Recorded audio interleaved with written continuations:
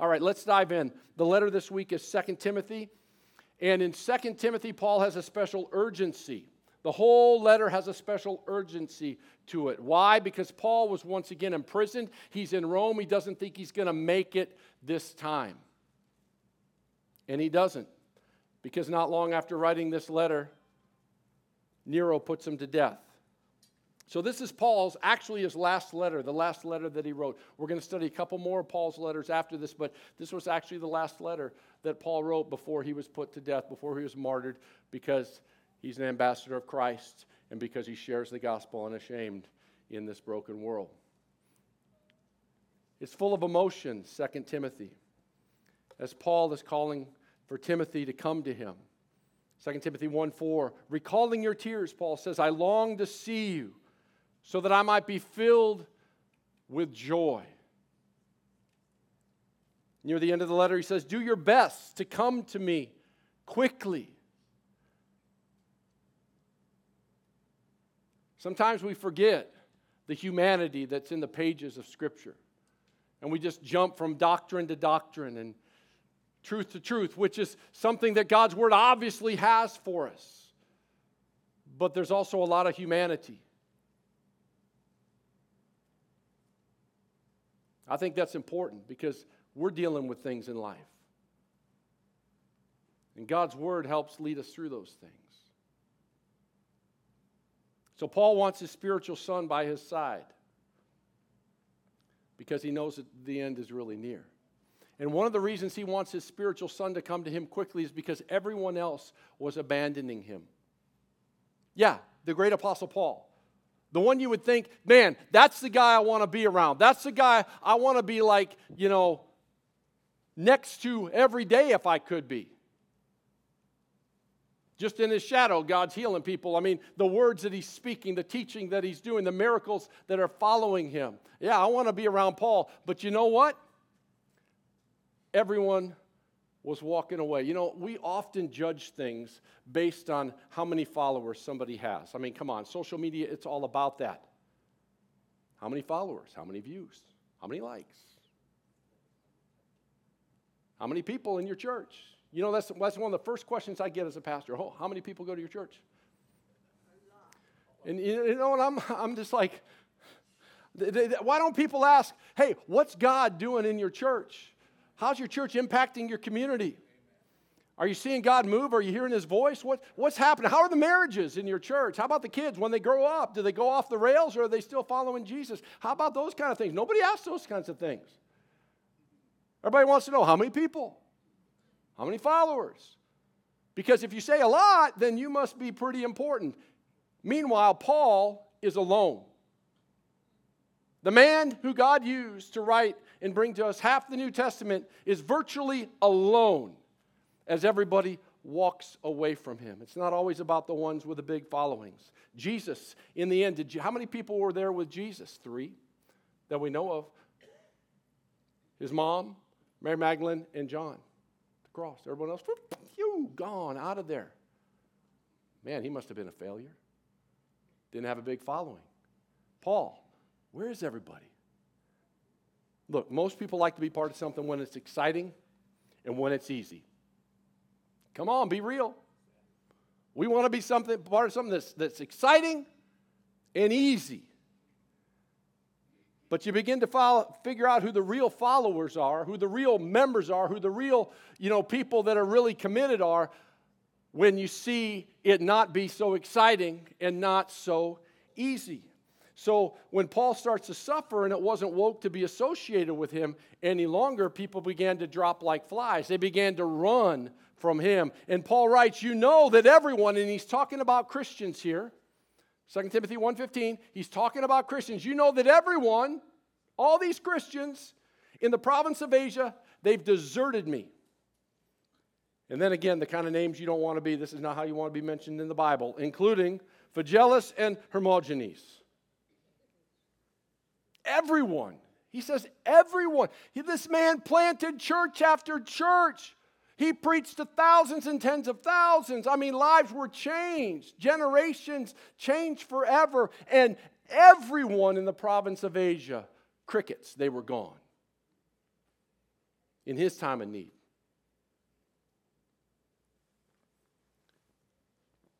It's just the way life is. We think, man, we live in such a consumer-based society, easy believism kind of world. Well, it was that way back then too. It was that way with Paul. It was that way with Jesus. Consumer-based. What's in it for me? Am I right? I mean, that's how, what's in it for me? People today, what's in it for me? When there's something I can get from a church, I'm going to stick around. When I don't feel like I'm getting it anymore, I'm going to hop to someplace else and see if I get it there. It's someplace that's maybe easier, someplace that feels a little more exciting, someplace that has my favorite worship songs, because if I don't have my favorite songs, because then it's about me, I like the songs. Well, what about just singing to Jesus? Well, what about that? You know what I'm saying? I'm looking for my next blessing. I'm not getting I haven't had a goosebump at Evan Life Church for 3 weeks. I'm going to go see if there's someplace else that maybe has the goosebump blessing going on right now.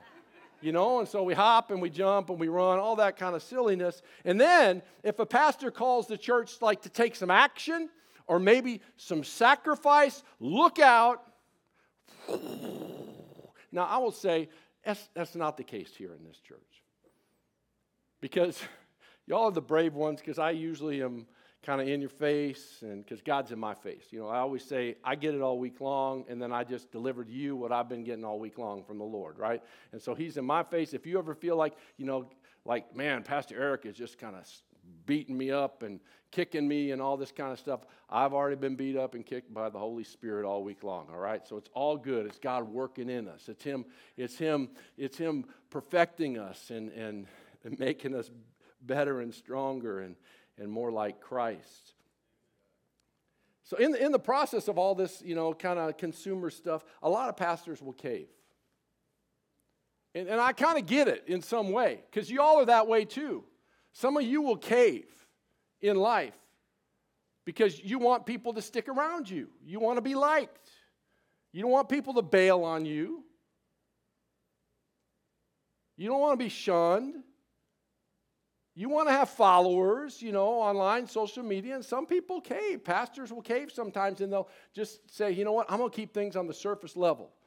And I'm just going to teach things that people want to hear. And Paul, in this letter to Timothy, talks about those itching ears, by the way.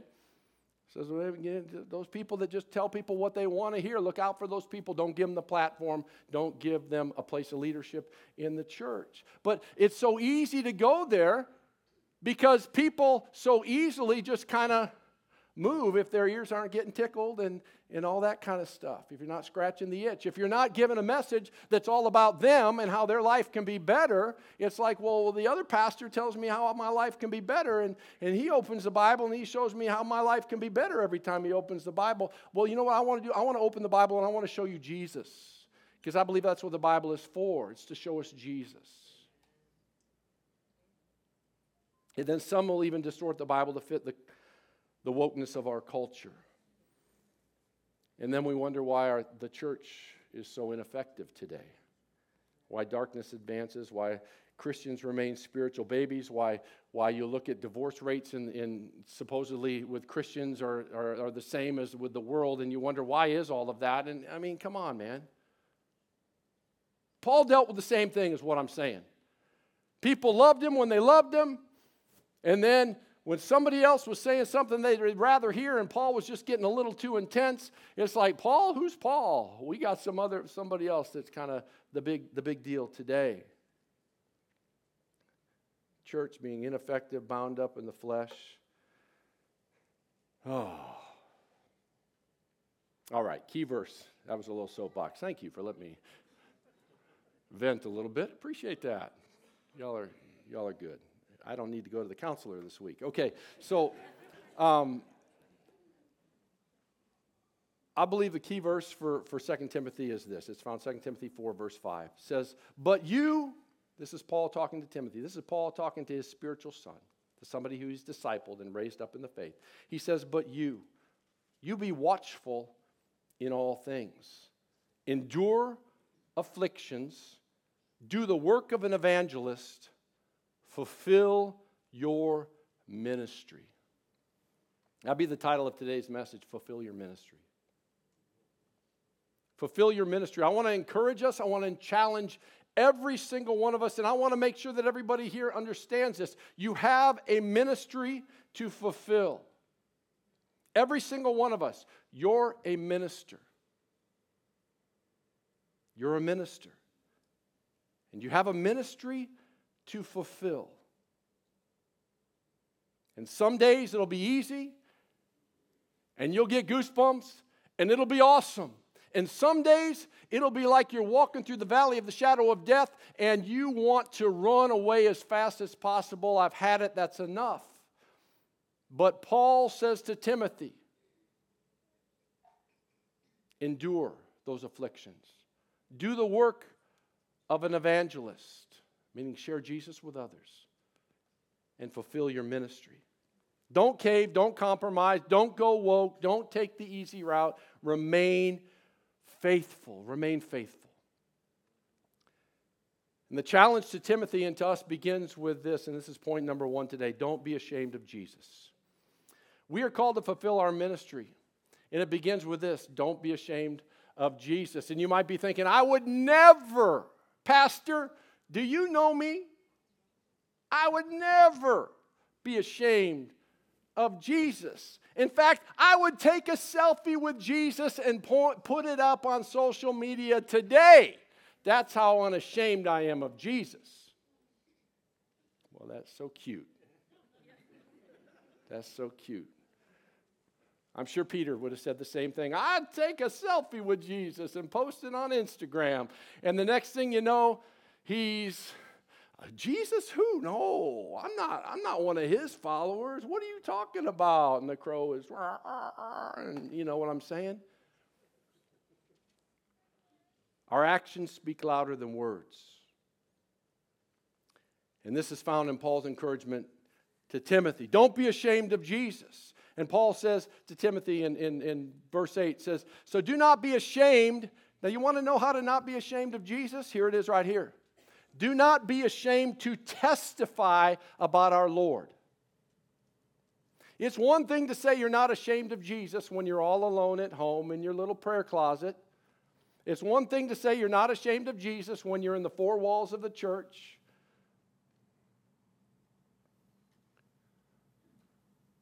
Paul tells Timothy, here's how you really show it, and here's how it's really evident in your life. Don't be ashamed to testify. Tell others about our Lord. Or ashamed of me, his prisoner.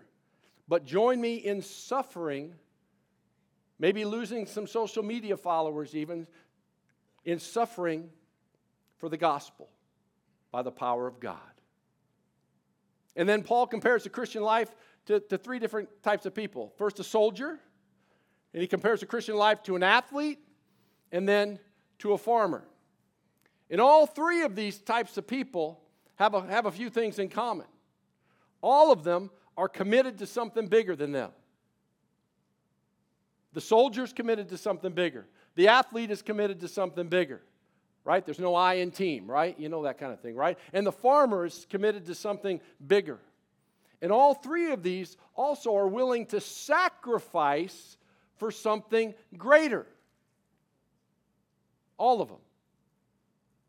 Talk to a farmer. Talk about sacrifice. Talk about those long winters. We know about soldiers and what they've sacrificed.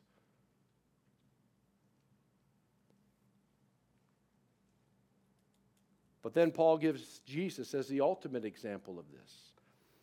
And he presents it in this beautiful, really it's kind of like a poem in verses 11 through 13, where Paul says, here's a trustworthy saying. If we died with him, we will also live with him. Speaking of Jesus. If we endure, we will also reign with him. If we disown him, he will disown us. If we are faithless, he remains faithful. Some people think that like that's faithful to us. No, it's faithful to himself, because Paul even says, for he cannot disown himself. Look, faithfulness to Jesus can be costly.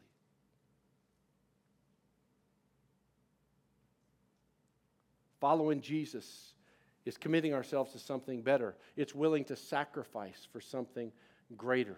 But it is so good and so worth it. A life lived for Jesus is a life lived sharing Jesus with others. So I want to go back to that. How do you know if you're unashamed? Really, how do you know if you're unashamed of Jesus? You'll share Jesus with others. You'll open your mouth and you'll speak His name. I just felt compelled, even in the last couple weeks, and I put a new banner up right there on Gilbert Road. Jesus saves. I'm like, we're a church. The name of Jesus needs to be right out there for everybody to see. When people come to downtown Gilbert and they want to go out to some nice restaurant or they want to go do things they shouldn't do at the bar or whatever that might be, they're going to drive right by something that reminds them Jesus saves. We're going to testify to the truth of Jesus. He's who you need. Not just another expensive meal and definitely not just another drink. You need Jesus. He saves. Jesus saves. Do you want to know if you're unashamed? Do you testify? Do you speak the name of Jesus to others? Do you share Jesus with others? Do you bring Jesus into the conversation?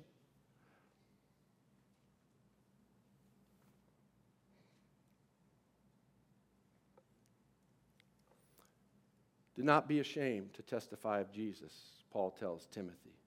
This is a man in prison who's about to be put to death by Nero. Don't be ashamed to speak the name of Jesus. Be who you are, say what you know, give what you have. I want to give you a little story. So, Pastor Phil and I went to the 4 Town gathering. It was a week ago Thursday morning. And it was, I always know when I go to these town type things, I'm just like driving there going, Lord, I know they're going to ask me to say something. I just know it because it always is. And and the thing is, can I just attend something? You know what I'm saying? I don't know. Sometimes I just want to be there, just sit there and listen. But I get there, and of course, I ask, hey, Pastor Eric, would you open us up in prayer? The person who was scheduled to pray, right, I bet, it isn't here.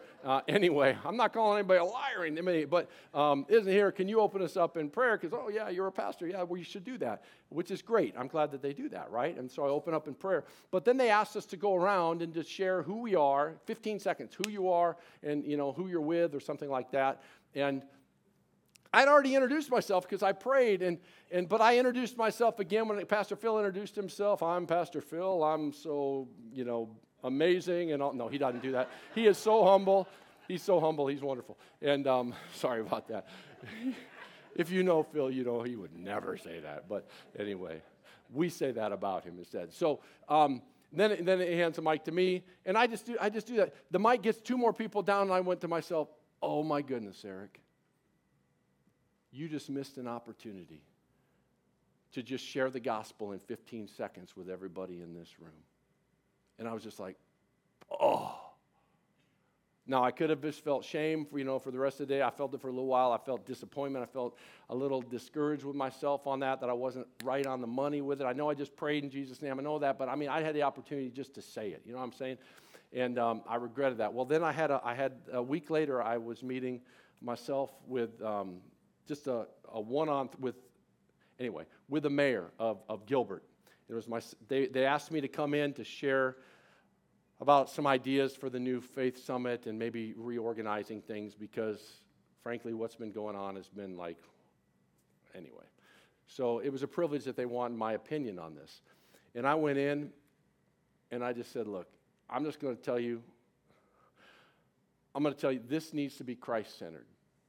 And I just talked about Jesus, and I said the importance that we need to bring Jesus into this meeting. Anyway, my point is this. Beloved, we need to be those who are not ashamed to speak Jesus. And we need to be those who have Jesus on the tip of our tongue. And when we're given the opportunity to share that contextually in a Holy Spirit-directed way, that we testify of Jesus and we bring Him into whatever the room, conversation, meeting, gathering, relationship is that we have. Unashamed. Fulfilling our ministry. So before Timothy comes to to Paul, Paul wants to make sure Timothy wraps some things up in the church there in Ephesus. And if you remember from his first letter, there's some issues going on in Ephesus. Not like there's any issues in any churches around here today, right? But there were some issues in Ephesus, and Paul says, I want you as fast as you can, but there's a couple things. Make sure you got these things wrapped up. Do it quickly and get over here because my days are numbered. There's something interesting. So we just studied 1 Timothy. We're in 2 Timothy right now. We're going to be looking at Titus next. Those three letters are what are often called the pastoral epistles. And what's really unique about this is we got to remember something going on here. The church is getting rolled out, and the church is getting started, and it's growing like wildfire. And it's the apostles who are being used by the Lord to do this, to plant those first churches, and then to bring that New Testament scripture to the body of Christ. And what's happening here with Paul and Timothy is something really neat. And in these three pastoral epistles, what's happening is Paul is making sure that he's handing off the baton from that apostolic leadership moment in time to this new local elder leadership of the body of Christ and of the churches. The apostles, they were all men, and frankly, they all got martyred, except for John, who should have died many times. And they had to hand the church over to a new form of leadership and structure. And that is what's laid out in 1 Timothy, 2 Timothy, and also in Titus, these pastoral epistles. It's Paul helping successfully hand the baton to what is now the form of leadership that we have in the New Testament church. From that moment after the apostolic leadership time, all the way up to now and ongoing until Christ returns. Anyway, let's go to point number 2. Leadership is important. Speaking of leadership. Leadership is important. Paul says this in chapter 2. He says, you then, my sons, speaking again to Timothy, be strong in the grace that is in Christ Jesus. And the things you've heard me say in the presence of many witnesses, entrust to reliable men. Speaking of those elders, overseers that he talked about in 1 Timothy. Entrust to reliable men who will also be qualified to teach others. I want to say this about leadership. Leadership isn't easy. How many of you have been in the place of leadership in some form, whether it's church, business, whatever it might be? Leadership isn't easy. And spiritual leadership is a big responsibility. And you see that in 1 Timothy and also in Titus when all the qualifications and everything are laid out about those who are going to be in spiritual leadership. Leaders have to carry a lot. They got to deal with a lot. How many of you know that issues happen in the church? You're like, yeah, I was just part of one recently. No, anyway. Maybe you're the cause of one recently. Anyway. But issues happen in the church. They do because, you know what? People are involved and we're still being sanctified. You know what? If we hang in there together through it all, we're going to come out even better each time, okay? So don't go running as soon as things get tough or an issue happens and somebody says something silly to you or quote-unquote offends you. Don't take up the offense. Come on now. We're going to work it through. We're brothers and sisters. We're going to spend eternity together. Let's honor the Lord in how we deal with this today. Anyway, so I've learned this over the years in leadership. If you neglect a problem, it doesn't just go away. In fact, when you neglect a problem, it almost always goes from bad to worse. And it can get pretty bad when you neglect something. In fact, it can ultimately blow up in your face. And it can even blow up a church. You've seen many churches over the years that have been blown up by issues that went unaddressed. Conflicts and disagreements that aren't handled well. Church splits that happen as a result. So having the right leaders is imperative. And that's why we have these pastoral epistles.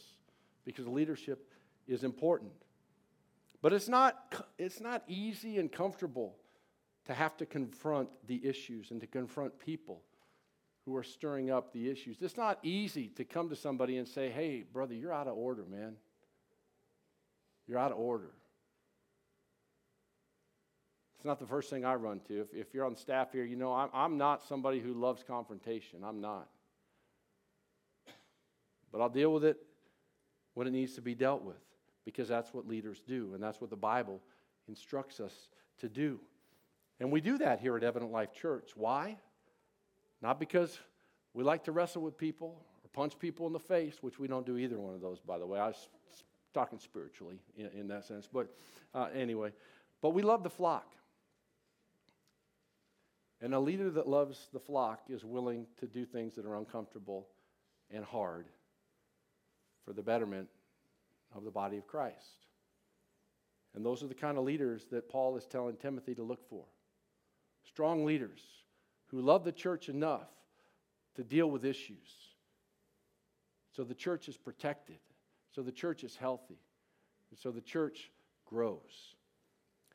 There's a doctrinal issue that's pointed out by Paul to Timothy that needed to be dealt with quickly before Timothy came and visited Paul. And it's mentioned here in verses 17 and 18 of chapter 2. He says, their teaching, speaking of false teachers again, will spread like gangrene. There's a picture for you.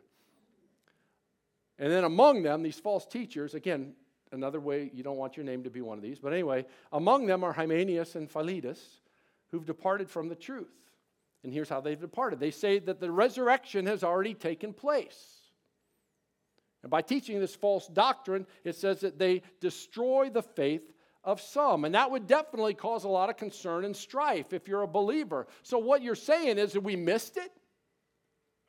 Yeah, that would get people's attention and probably stir up a lot of trouble in the church. We missed it. Now what are we doing? Who's to blame? Why didn't you let us know? That would cause a lot of problem, stir up a lot of concern. But there's teaching today that also destroys some faith. And I want to point out a few that concern me and the church and that I've seen cause a lot of issues in believers' lives. One of them is that name it, claim it doctrine and teaching that's out there that really distorts who God is, makes him out to be a genie in a bottle, makes it all about us, makes it all about, we can get what we want by just naming it in the name of Jesus and standing on some sort of authority or we deserve it kind of place. And it's not healthy, it's not biblical, it's wrong, and it destroys a lot of people's faith. Because when they don't get it and the going gets tough and life hits them smack dab in the face, they don't even know who Jesus is. They don't even know who the Heavenly Father is. He's not a genie in a bottle. The other one that I believe causes problems with a lot of believers, and we're seeing it more and more lately, is people who make God's sovereignty and use that and make it out to be as though God is the author of things that he's not the author of, like the author of evil, the author of death, the author of rape, the author of every single evil thing that mankind does. Somehow God has sovereignly deemed that and determined that to happen and actually is the cause of it. Several bad things happen as a result of that. People blame God for things that God didn't do. People blame God for the sin of man. It's very clear where death came from and where death still comes from. It comes from sin. There was no death before sin. There was none of the things that lead to death before sin. And it was mankind who sinned and brought death and all of these other sick and twisted and broken things into this world. And even the causes of death, like sickness, all of those things. There's a lot of people who have been deconstructing their faith lately. And one of the common things that we read, and I've been reading and listening to stories of people who are deconstructing their faith. And one of the common things that we hear from people, meaning they're walking away from God. See, what happens as life hits, and some of these have been pastors of mega churches. Joshua Harris being one of them. We know that story. That's years old. But it's not slowing down, it's speeding up. And one of the stories that we hear, one of the words that we hear, and the reasons why is, well, if God will allow that to happen, if God is the one who causes this kind of sick evil to happen on this planet, I could never follow a God like that.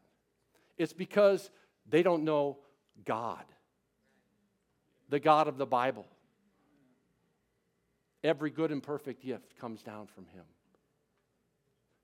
He's the one who stepped down into the world because of the sin and brokenness and brought life. I've come that you might have life and that to the full. Read James. Where does sin come from? Where does all this stuff come from? Not from God. He would never tempt us, nor is he the author of sin. It comes from us and our brokenness. Those are just some of the things. You see, what we believe, what we're taught, how we understand God is important, and it can destroy the faith of many. That's why Paul harps in all of his letters on the importance of doctrine, talking about these things, talking about who God is and how God interacts with mankind. So important. Both the examples I gave, present, I believe, a low view of God. All right, leadership is important. Who leads is important, but also how we lead is important. Point number 3, weak leadership is dangerous. Weak leadership is dangerous. Chapter 3, verse 1. But mark this.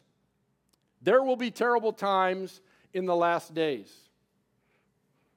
Isn't that exciting? Not at all. But it's true because God says it here, right? There will be terrible times in the last days. People will be lovers of themselves, lovers of money, boastful, proud, abusive, disobedient to their parents, ungrateful, unholy, without love, unforgiving, slanderous, without self-control, brutal, not lovers of good, treacherous, rash, conceited, lovers of pleasure rather than lovers of God. That's a big one, by the way. Having a form of godliness, but denying its power. Have nothing to do with such people. I don't want to fall into any of those categories. It should be a wake-up call for us. Could somebody bring me a water?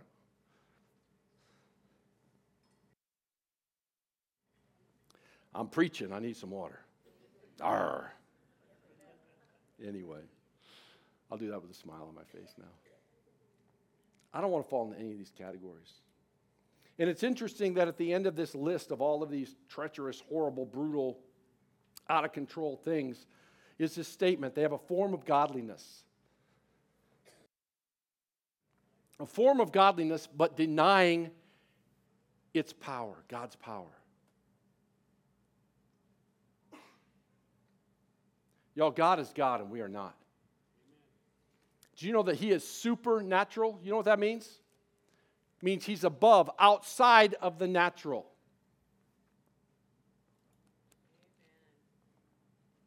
God's not like us. God does things that not only we can't do, but we wouldn't even think of doing. And he does things that to our natural mind seem kind of crazy. But who are we to call God crazy if it's God who's doing these things?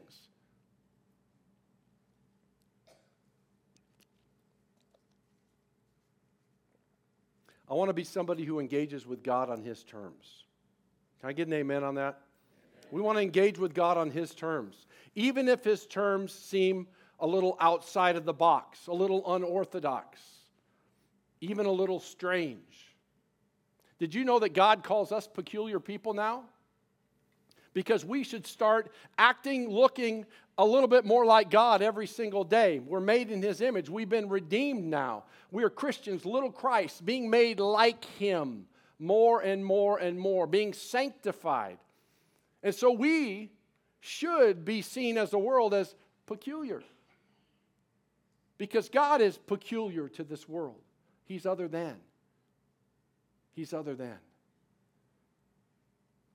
It gets uncomfortable from time to time to follow God, even to be in the presence of God. And when God does things that are outside of the natural, it can be uncomfortable. You know what I love? And one of the reasons I love it is probably a little kind of devious side of me, possibly. But I love it when somebody brings a tongue in a public service. A tongue, like talked about in 1 Corinthians. Bringing a word from the Lord in a different language, in a heavenly language. I love that. I get all excited. It's like I get goosebumps and and part of it's because God's speaking and God's moving supernaturally in one of our gatherings. The other reason I get excited is because people are getting uncomfortable, man. And I'm like, this is awesome. But it's an awesome opportunity to pastor in that moment. To say, yeah, sometimes when God does things that are outside of something natural, it can feel uncomfortable. But God has said, this is how I move. This is who I am. This is how I interact with my church. And so now it's our opportunity to go, okay, God, that's uncomfortable, that's odd, but you're God and we're not. What do you have? What are you doing? And we humble ourselves before Him and hopefully get a little excited because God is speaking. And He's here. But it can be uncomfortable. In the last days, the church is going to have to be okay with God doing what God does. In the last days, which we're in and have been in and will continue to be in until Jesus returns, the church is, if we're going to have any chance, it won't be because we're operating in our own strength. It won't be because we have special programs and we can manage things so well and we can put on events so beautifully and wonderfully and we can do just the perfect lighting and have the perfect music and all this kind of stuff. That's not what's going to cause the church to triumph and excel and thrive in the last days. That's not it. What's going to cause the church to thrive and actually take ground and glorify God in the last days is when we let God be God. And we don't deny His power, but we embrace His power. The world needs to see a church that embraces the power of God. Doesn't try to put God in a box.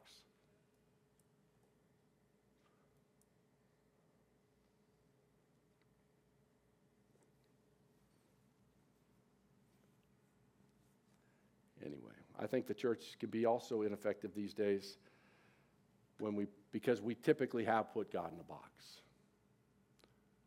Not a good thing to do. You know, from Pentecost on, the church has stepped away from the safety zone. And being indwelled with the Holy Spirit, believers have moved in the power of the Holy Spirit. And we need to be willing to do the same thing.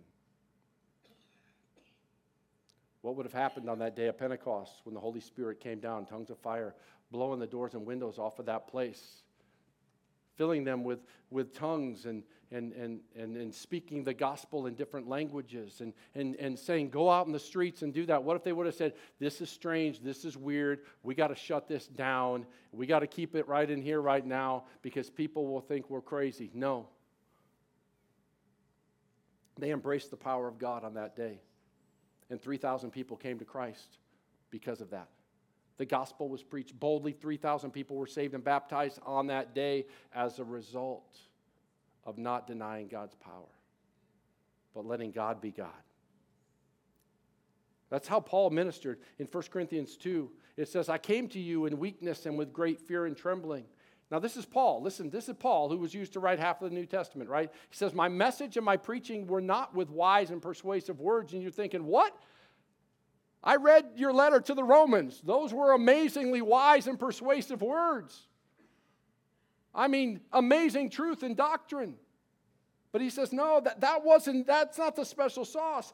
But instead, there was a demonstration of the Spirit's power. That's how I came to you. So that your faith might not rest on human wisdom, you being able to figure it all out, but instead on God's power, that God is God, and God is moving, and God is doing what only God can do. And that's what our world needs right now. They need God who can do what only God can do, not what smart men can do.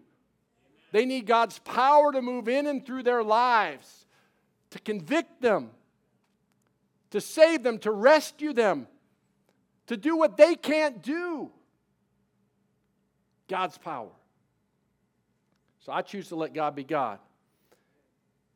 I choose in the midst of old culture to boldly preach His word and to share the gospel of Jesus with as many people as I can, to let the Bible direct my life.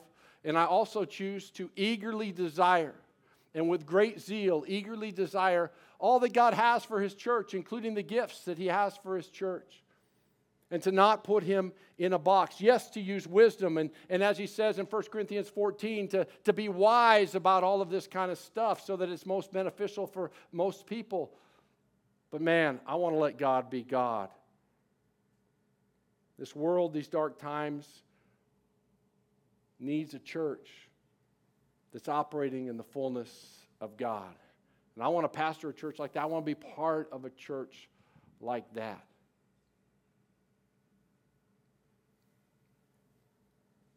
Demonstration of God's power. All right, the fourth final point is this. It's KISS, but I'm using only one S, K-I-S, because I don't want to say the last word because I'm not supposed to do that. We had a homeschool family, and you can't use that last word of keep it simple. But I'm saying keep it Scripture. Keep it Scripture. That's a big message that we get from the Apostle Paul to Timothy here. Keep it Scripture, son. Keep it Scripture. The systematic, ongoing teaching of Scripture is imperative in the body of Christ, in the church, and for every single believer. It says in 2 Timothy 3, "But as for you, continue in what you've learned and have become convinced of, because you know those from whom you've learned it." By the way, do you know who's teaching you? You can listen to anybody in the world at any time right now. Go out, Google it, right? Do you know who you're listening to? Do you know their life? Do you know where they're really coming from? I'm just saying. Oh, but they got a lot of YouTube, likes. I'm just saying. Paul says, you know where you've received this truth. And then he says, and how from infancy you've known what? The Holy Scriptures. And what are the Scriptures able to do? Which are able to make you wise for salvation through faith in Christ Jesus. Do you know the Scripture itself, speaking Scripture, people hearing the gospel of Jesus, the Scripture of Jesus, who Jesus is powerful enough to bring them to the place of, yes, I'm a sinner, I need a Savior, and His name is Jesus. Scripture is powerful enough to do that. To make you wise for salvation through faith in Christ Jesus. And then he goes on, he says, hey, Timothy, remember this. All Scripture, Old Testament, it's not expired. We haven't moved past it. In fact, the New Testament is nothing without the Old Testament. It is all His story. Anyway, by the way, anybody says we've unhitched ourselves from the Old Testament and we're moving on, we're past that now, we've graduated from that, run. Run. It's no longer the Bible at that point. It's no longer the Word of God at that point. You've departed from orthodoxy. You've departed from God's Word. Just saying. Verse 16, all right. All Scripture is God-breathed and is useful. Here it is, all Scripture. God-breathed and it's useful for teaching, rebuking, correcting, and training in righteousness so that the servant of God may be thoroughly equipped for every good work. Look, the church isn't charged with giving people tips and tricks on how to live a good life. The church is not charged as a self-help organization. That's not who we are. We're not a self-help. We're not life coaches here. This is not what the church is designed for. Rather, the church is charged with teaching Scripture, the Word of God, which is able to save us and is able to equip us, thoroughly equip us for every good work, for everything God has called us to do as the people of God. That doesn't mean that all we're supposed to do is just teach Scripture. That's not what we're saying here. But that is a primary function of the church. The wisdom of man is powerless, but the Word of God won't return void. If there's anything good, look, if there's anything good, people will come up to me at the end of the service, and about one out of every 30, 40 weeks, somebody will say, wow, that was a great message, Pastor. I'm just kidding. Some of you are very gracious. But, wow, that was a really great message. And I'm going to tell you, if I ever say this to you, it's not me trying to be some kind of false humility or anything like that. Seriously, I'm being serious when I say, well, if you got anything good out of this morning, it was because the Word of God was preached and delivered as it was given to us. I'm just telling you, that if you get it, I got nothing I got nothing. My little story's great, wonderful. Maybe they help connect something. But any of this, my whole desire is to get the Word of God out there and into all of us. That's it. That's it. At Evident Life Church, we don't use the Bible to make the preacher's point. I do everything I can. I don't want to try to come to you and go, I just want the church needs to know this. And so how can I make them know this, God, by wrapping it up in Bible verses and getting my way? Don't do that to your wives, husbands, by the way. Woman, Ephesians 5 says, submit.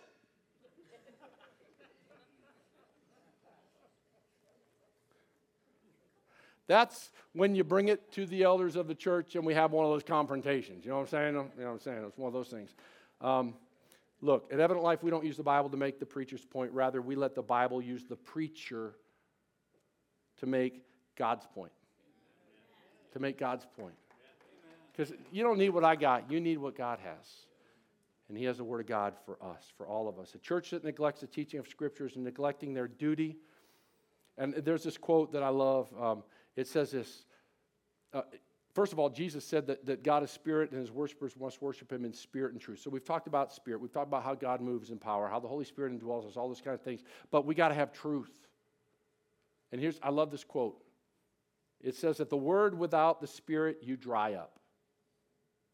And there's a lot of Christians out there who are pretty dry. The Word without the Spirit, you dry up. The Spirit without the Word, you blow up. There's a lot of churches out there that are just flat out wacky. They need the Bible right now, like right now, right? But the Spirit with the Word, you grow up. That's God's way. Look, the Christian life isn't for sissies. Can I get an amen on that? Amen. It's not. The Christian life is not for sissies. It's an all-in proposition. It's going to hurt sometimes. For some, you're going to experience severe persecution. For some, it might cost you your job, your reputation, even your life. I don't know, man. I mean, who knows what's going to happen a year from now, 5 years from now? I don't know. It's not for sissies. If we're in it, we're really in it. But it's all worth it because He is worth it. This is what we're signing on to. And Paul says to Timothy, in fact, everyone who wants to live a godly life in Christ Jesus will be persecuted. And I want to encourage us as Paul encourages. It says, keep your head in all situations then. Endure hardship. Do the work of an evangelist. Discharge all the duties of your ministry. In other words, fulfill your ministry. And look, we were singing about this earlier. We were pressing into this earlier. If God is for us, who can be against us? And He is for us. He cares for us. He's for us. He was for the Apostle Paul, who was in a prison in Rome and then put to death by Nero. He was for him. He was with him. And Paul received the reward because he's with him. He's with him. And that's what we have all waiting for us, however we get there. So I want to just say, enjoy reading through the letter of 2 Timothy this week. Soak it in. I mean that. Soak it in. And fulfill your ministry. As you stand, I'm going to close us out by reading 2 Timothy 4, verse 22. It's a short verse. I want to speak this over us right now as a blessing over our lives. And as I'm speaking this, I want to invite the ministers to come forward. And Paul says this, and I want to declare this over all of us right now. The Lord be with your spirit, and grace be with you all. The Lord be with your spirit, and grace be with you all. Grace is the power of God. The power of God that rescued us out of darkness and brought us into His marvelous light. Grace is the power of God that continues to transform us and lift us up and move us from glory to glory. Grace be with you all. You have it. Grab hold of it today, this week. Fulfill your ministry. Be unashamed and testify of the Lord Jesus Christ this week.